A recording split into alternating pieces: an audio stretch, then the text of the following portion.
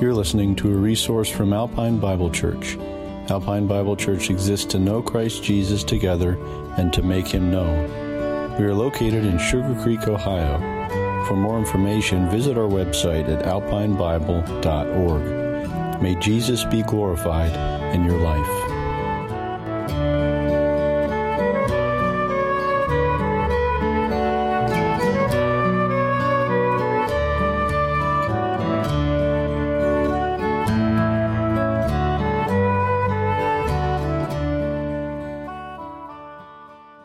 It was a year ago in April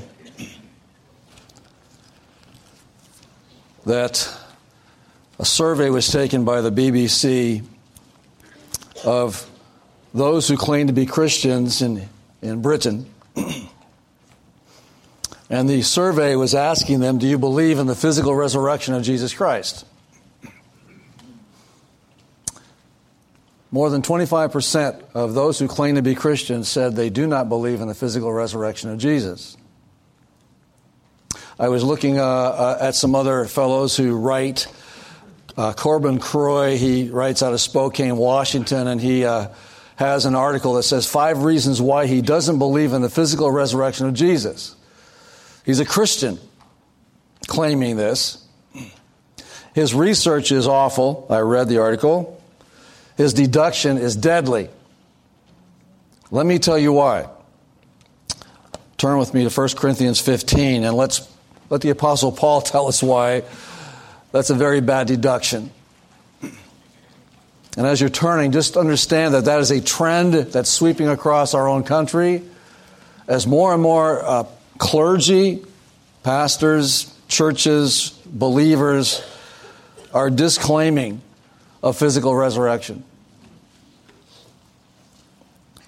And so Paul gives us first this statement in verse 1. Moreover, brothers and sisters, I declare to you the gospel which I preached to you, which also you received and in which you stand, by which also you are saved, if you hold fast that word which I preached to you, unless you believed in vain. For I delivered to you, first of all, that which I also received, that Christ died for our sins according to the Scriptures, that He was buried, and that He rose again the third day according to the Scriptures, and that He was seen by Cephas, who is Peter, then by the 12. After that He was seen by over 500 brethren at once, of whom the greater part remain to the present. But some have fallen asleep. After that, He was seen by James. That would be the stepbrother of Jesus, who, in his own mind, was certainly antagonistic to his supposed older brother claiming to be the Son of God. He was seen by James. He was seen then by all the apostles. Then last of all, He was seen by me also as one born out of due time. Well, first of all, he makes this statement that there's been this resurrection claim that we have here. He was seen, He was seen, He was seen. Now, most of us here this morning have heard the gospel. I don't think anybody here has not probably heard the gospel here. I'd be very surprised if you hadn't heard it. That Christ Jesus, the Son of God, died for sin on a cross. He was buried. He rose again the third day. And it sounds wonderful, doesn't it? It sounds unique and almost mysterious. It almost sounds really quite unbelievable when you think about it, that this is something we're celebrating today. And yet I want to just say that those who put their faith in anything else that carries them beyond this life, it's so absolutely empty and hopeless and unverifiable, any other claim. We talk about heaven being real. We know that death's real. We certainly see that every day, but we also claim that heaven is real, and those who have placed faith in Jesus will one day be in heaven with Him. We claim that, and we just sang that. But when you come right down to actually believing it, when you lose a close loved one, sometimes we struggle in these things that we say we believe. Sounds great, but I'm not really sure if it's real. I guess I'll have to wait till it happens, some of us might say. So Paul has written for us another statement down in verse 14. He said this, if Christ is not risen, then our preaching is empty. Now he's talking about the gospel message Our gospel message is empty, and your faith is also empty. Look at verse 17. And if Christ is not risen, your faith is futile. You are still in your sins. He's saying there's no hope. Then he says, then also those who have fallen asleep in Christ, those who claim to be followers of him, who have perished, if in this life only we have hope in Christ, we are of all men the most to be pitied. Because we're following something that just isn't true, and how sad it would be if that was the case. And so this morning I want to remind us that as Jesus died on the cross, his very close followers fell into this very dark moment of their life where their hopes were crushed as they watched him being brutally murdered. Their future became from light and hope to darkness and dismal. We can't have any kind of power or hope in our lives if Jesus Christ is not alive today. There's just nothing but words. Nothing but, motions we go through and worship forms that we do and expressions that we make that are all ridiculous if he is not alive. And so with that, I want to just cover three things about Jesus this morning. First of all, I want to talk about the proclamation of Jesus. What did he say? And so I want us to understand, I'm going to just work backwards. I'm going to start in John 11. I'm going to work backwards very quickly. You may not follow, but write these things down if you want to check these out later. John chapter 11, 25 and 26. He's talking to Martha, a friend who just lost her brother. She's in grief and sorrow. She even tells him, Lord, Master, if you had been here earlier, my brother might not have died. And to that, Jesus gives this tremendous statement to her. And he says this, I am the resurrection and the life. He who believes in me, though he may die, he shall live. And whoever lives and believes in me shall never die. What a statement. But then he says this, and here's the confrontive statement to all of us. Do you believe this? This is the Son of God asking us, do we believe him? And he's been asking this question for 2,000 years. Do you really believe? Because if you do, it's going to have such an impact on every part of your life. You go back, John chapter 8, verse 24, he says, for if you do not believe that I am he, you will die in your sins. I'm going to go fast, sorry. John 6, verse 40, just take these in. Verse 40 and then 47. Everyone who sees the Son and believes in him may have everlasting life, and I will raise him up at the last day. Do you hear that?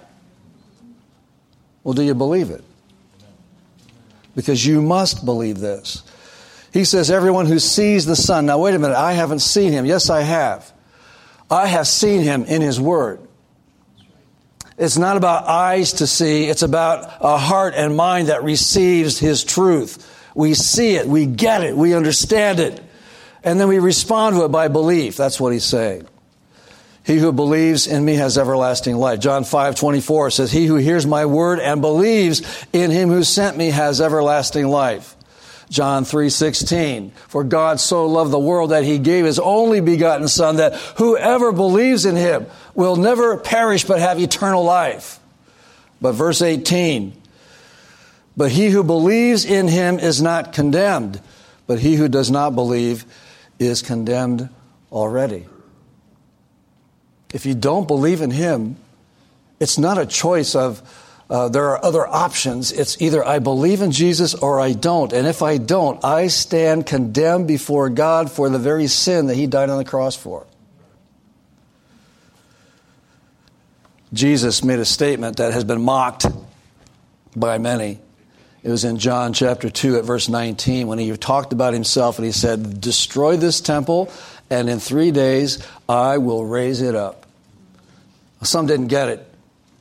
But John, in his writing of that event, explains in verse 21, he was speaking of the temple of his body. Really, to clarify, we all know what he means.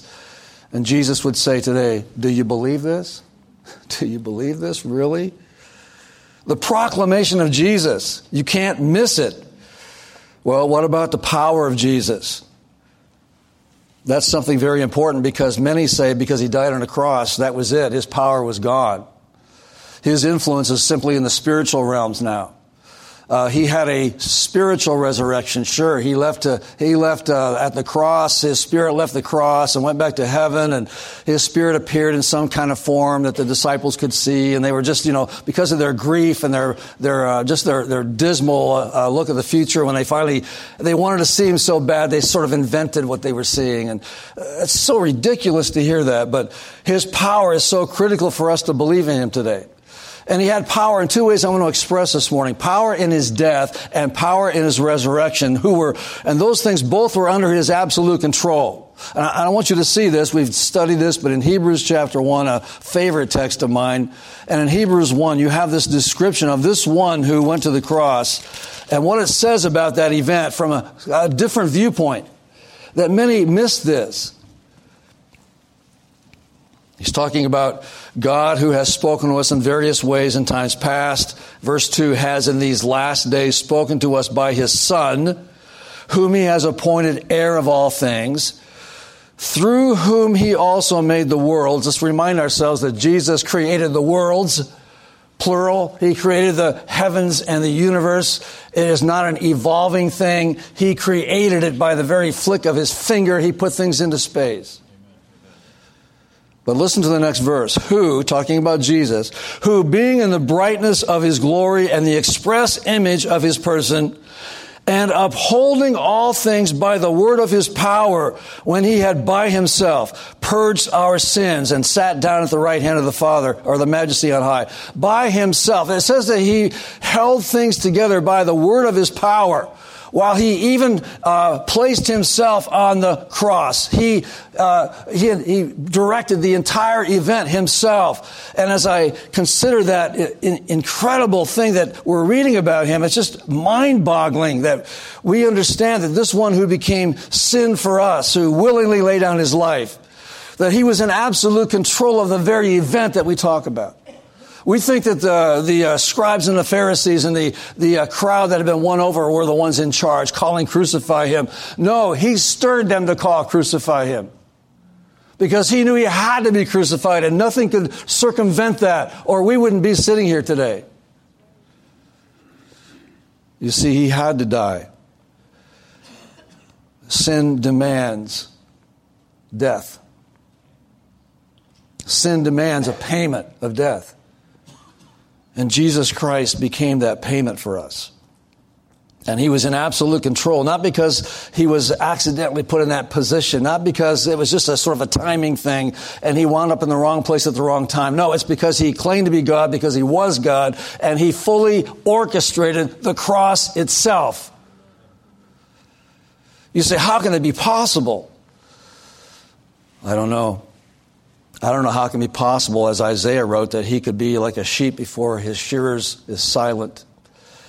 I don't know how he could be afflicted and wounded for our transgressions and take it. But he did.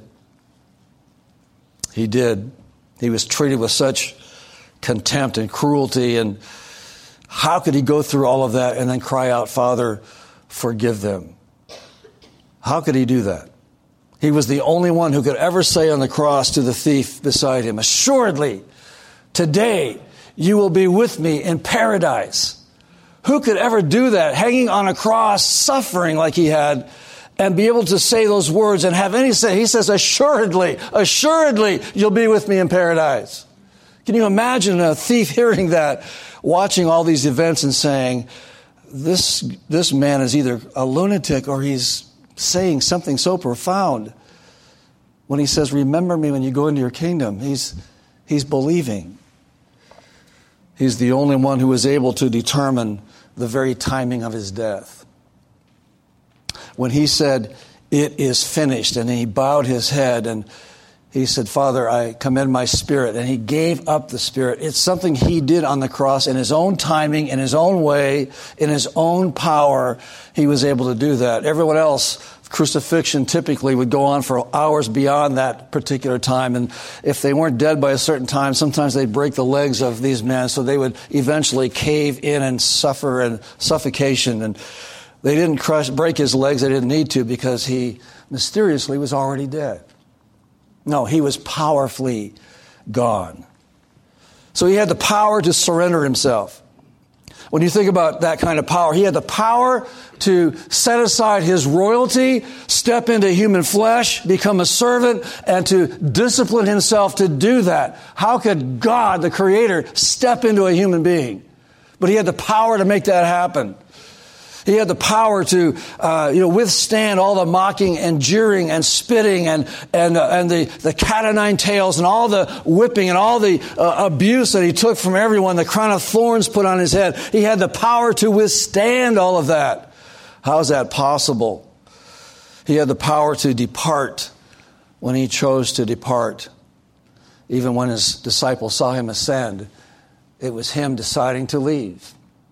And he had the power to leave when he chose to. But he also had the power to rise up, as Nick read this morning before our service started at the beginning. He had the power to have a stone rolled away and life pulsate back through his body and raise his body up.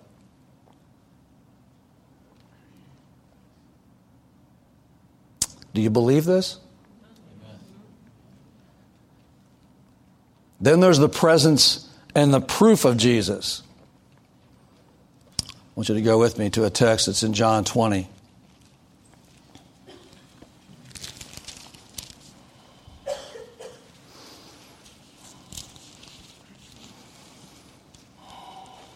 I'm going to start at verse 19.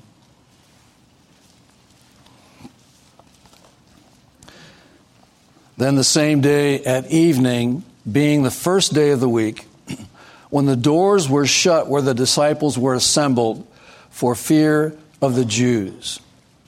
Okay, they're behind locked doors. As far as they're concerned, Jesus is dead and gone. As far as they're concerned, the whole future that they had been planning on, the loyalty to this one who they thought was going to rule and reign in Jerusalem and conquer the world, all of that is gone. They're absolutely crushed and broken, not knowing what to do, where to look, what to think about. They're just, heads are down. They have no hope. They're behind locked doors because they're afraid that those who arrested Jesus will come for them as well. In the midst of that scene of brokenness and quiet behind locked doors, Jesus came and stood in the midst and said to them, "Peace, be still." Let me sidebar for just a moment here. I don't know what you're going through today. I don't know what kind of heartache you're dealing with. I don't know what kind of family struggles you might have. Some of you hurt for your kids. Some of you kids hurt for your parents. There's all kinds of issues we all struggle with, but there's a living Savior who wants to step into your world and just breathe those words to you. Peace, be still. Only a living Christ can do that, by the way. It says, when he had said this, he showed them his hands and his side. And then the disciples were glad when they saw the Lord. So Jesus said to them again, "Peace to you. As the Father has sent me, I also send you." You know what's amazing about the Lord? He doesn't give up on his agenda. This could be the most tough time for these guys, and he's reminding them while they're sulking about the fact he wasn't alive. You still have a job to do, guys. You got the door locked. The door should be unlocked. The windows should be open. There should be singing and praising because I'm alive with you right now. I'm here to send you on your mission. The very thing I've talked about while I was with you.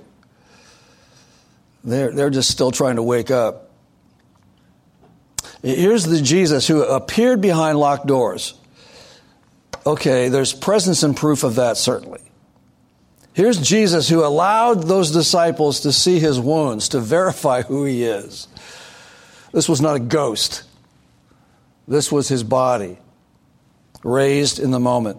Let me pause for a second. I didn't do this today. Last year I did, but back in 1 Corinthians 15, if you have any questions, because I read all kinds of Facebook and all kinds of online comments about the physical resurrection, how could it be possible, and so on, and why would any of us be raised from the dead how we look like now? What ignorant statements people make when they don't read the Bible. Paul said that when you die and you're planted in the ground, in the dirt of the ground, you're a seed. And the seed that's raised will not be the seed that was planted.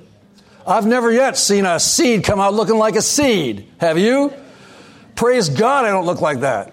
Praise God, I won't look like this when I come out. Well, then people have to logically say, well, then we won't know each other.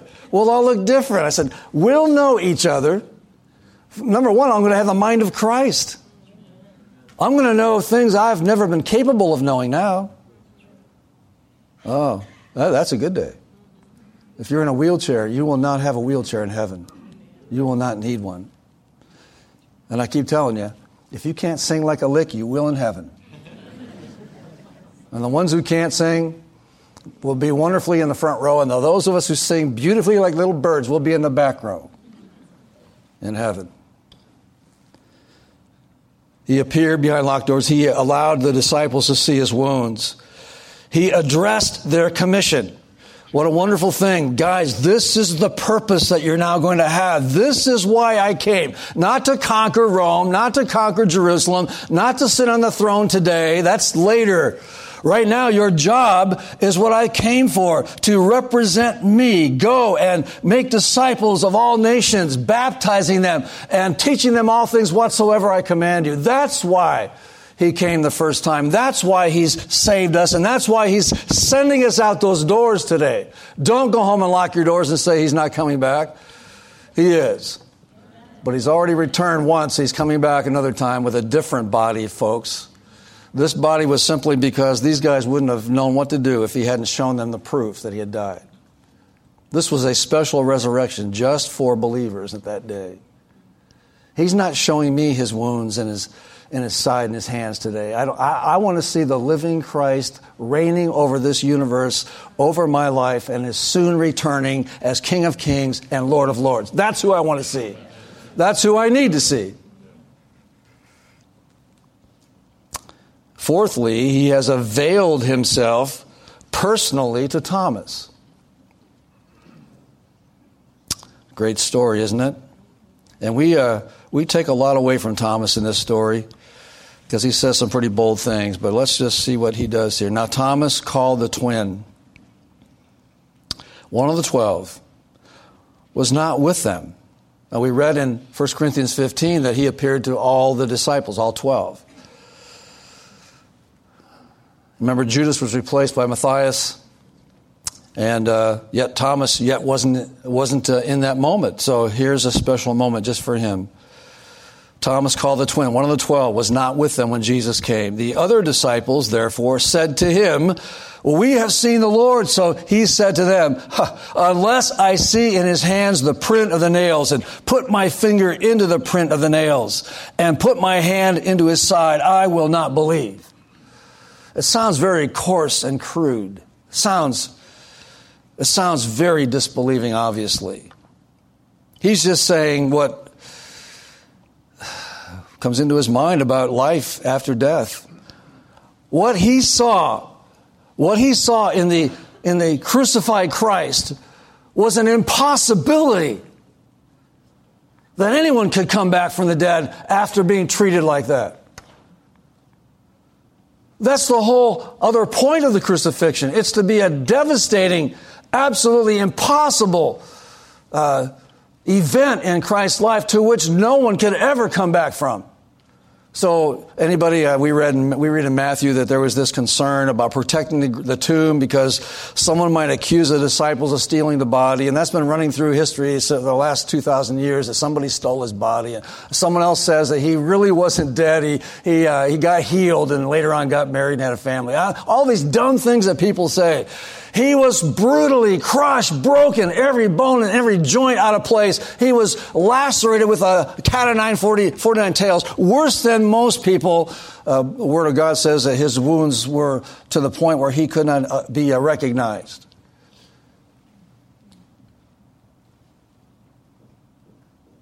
To make matters even more, the soldier who wasn't sure if he was dead put a spear in his side. Oh, he was dead. He was dead. And so Thomas saw all that, and Thomas is like, there's no way.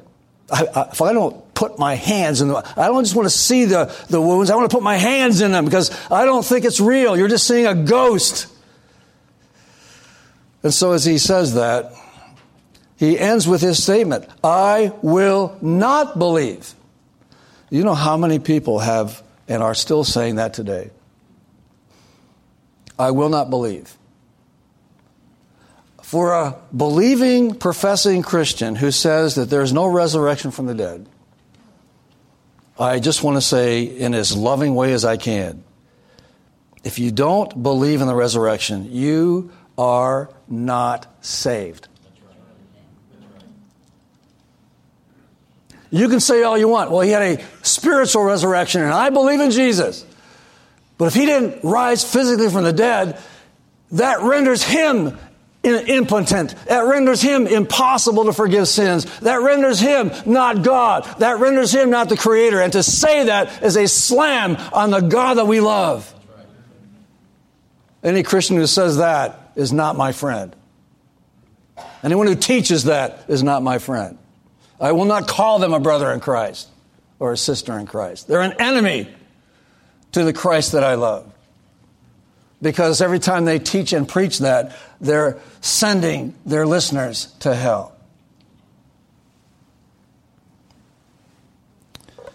As we consider Thomas, verse 26, after 8 days. These guys have been locked up a long time, but after 8 days. I don't know if they were staying in this room the whole time, but man, what a locker room that would be.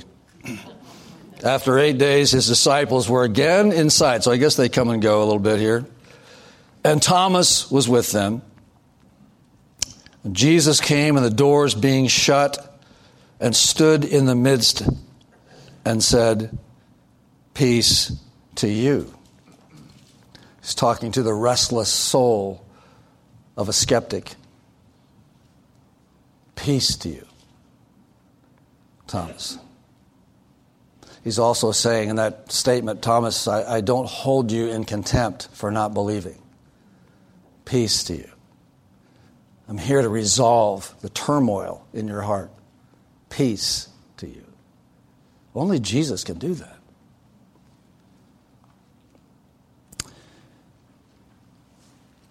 As he extends that, then he said to Thomas, reach your finger here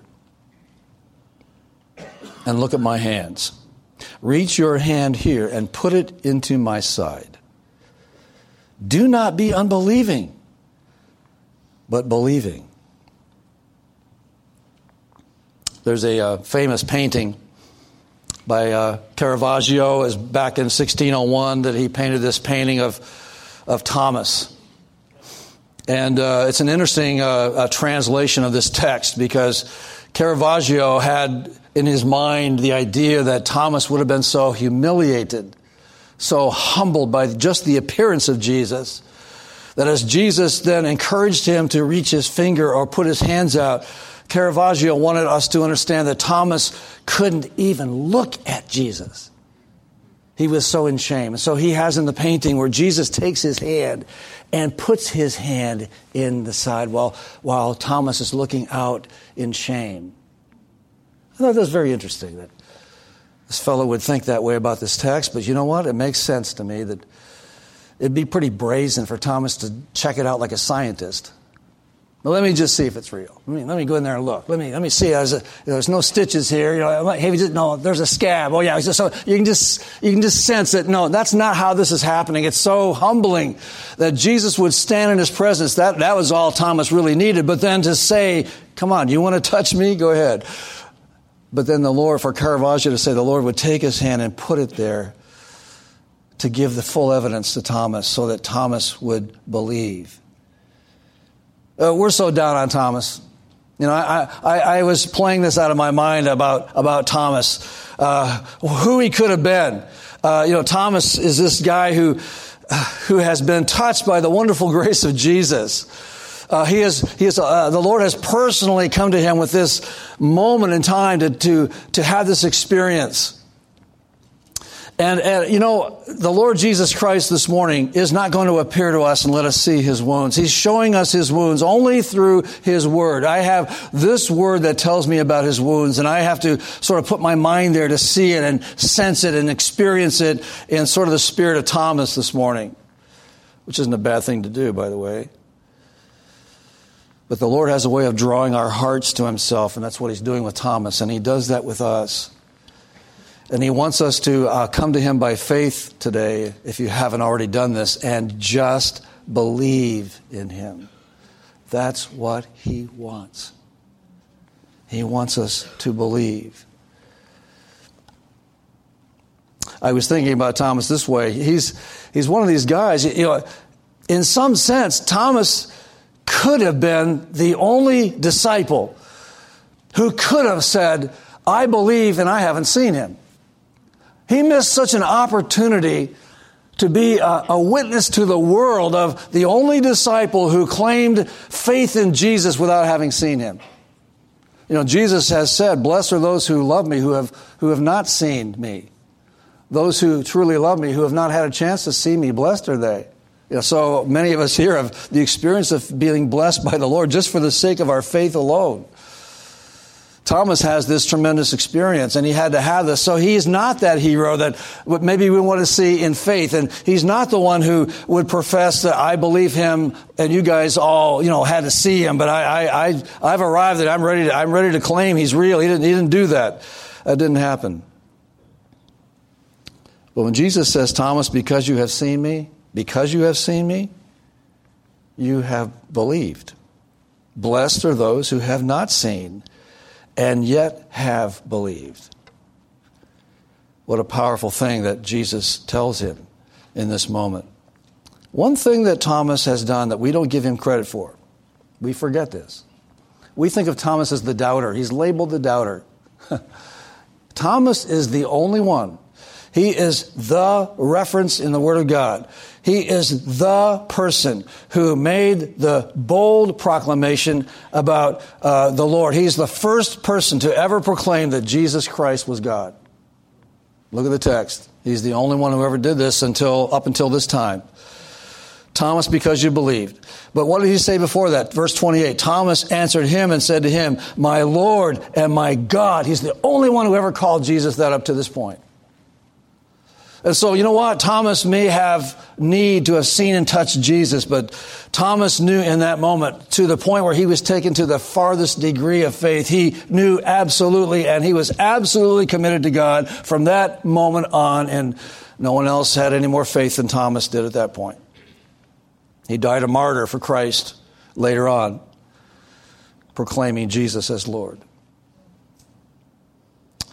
Do you believe? Do you really believe? If you don't believe, or if you're not sure you can believe this today, can I be a little bit honest with you? The book of Proverbs says that only a fool says there is no God. Jesus, God's Son, his only Savior, he calls out to you and I today on Easter Sunday of 2018. He calls out and he reminds us what he has said to Martha. I am the resurrection and the life. He who believes in me, though he may die, he shall live. Talking about eternity. Jesus says that. And we sang a song this morning with our kids. And we can only imagine what it will be like when we walk by his side. And I can only imagine what my eyes will see when his face is before me. And I can only imagine when that day comes and I find myself standing in the sun. And I can only imagine when all I will do is forever. Forever. worship you. I can only imagine. Well, guess what? That's coming true very quickly. Jesus Christ is coming. All of life, all the issues, all the worries, all the frets, all the stuff, all of that is soon gone. And our Lord is coming. If you say, well, Pastor, I've heard that so long, I'm tired of hearing it. I'm going to tell you, don't you get tired of hearing it. There are some saints here. Can I say this? There are some saints here this morning on the twilight of life. And the one thing you want to hear is that. It gets more real the older you get. And you realize time is that much shorter. And that which I have claimed to believe better be real. And some of you who might get sick, maybe you get terminally sick, cancer comes into your life and you're younger. But again, you're dealing with vapors. You're dealing with a brief life and you're saying, it better be real. I need this to be real. And Jesus is saying to you, He's calling out to you saying, do you believe? Yes, I'm the resurrection. Do you believe it? And if you believe it, it will change your life. Not this weak stuff, not this adding it to your life. Another component to all the stuff you have. This is about believing in Him and Him alone. He is our only hope and salvation. Jesus Christ, the one who resurrected from the dead. And He's promising when He returns that in like He will resurrect us who are waiting for that day. We just believe it soon. Lord, as we close with these thoughts today, I ask by your power you'll touch hearts and minds. First of all, affirm those of us who are believers with the assurance of your word again today. Thank you for Resurrection Sunday. Thank you for the church that is the living representative here on earth of you in our lives. That we become that living testimony of Jesus Christ as we go back into our world with an optimism that says Jesus Christ is alive and working and with me and returning for me. I have all the hope in the world. I have the greatest thing to believe that there is. I know my destiny and I'm living for Him. While others just plug away at life, acquiring and trying to mesmerize their own life with things to shut out the realities of a world that doesn't seem to be going very well. Governments that are all over the place. We're so bombarded by stuff we can't see the truth anymore, and kids are looking down at little toys and phones while reality is so escaped us. Lord, forgive us as Americans for losing sight of the foundation of our faith, what we are supposed to believe in. Help us to be real in our faith. And if we say we believe, God, help us to live like that in the day we live, with our heads looking up for you, not looking down, stuck in time, looking down here, but looking up for your return. For your redemption is soon, coming soon to us. And we say, thank you, Jesus, for salvation and for the living Christ that you are.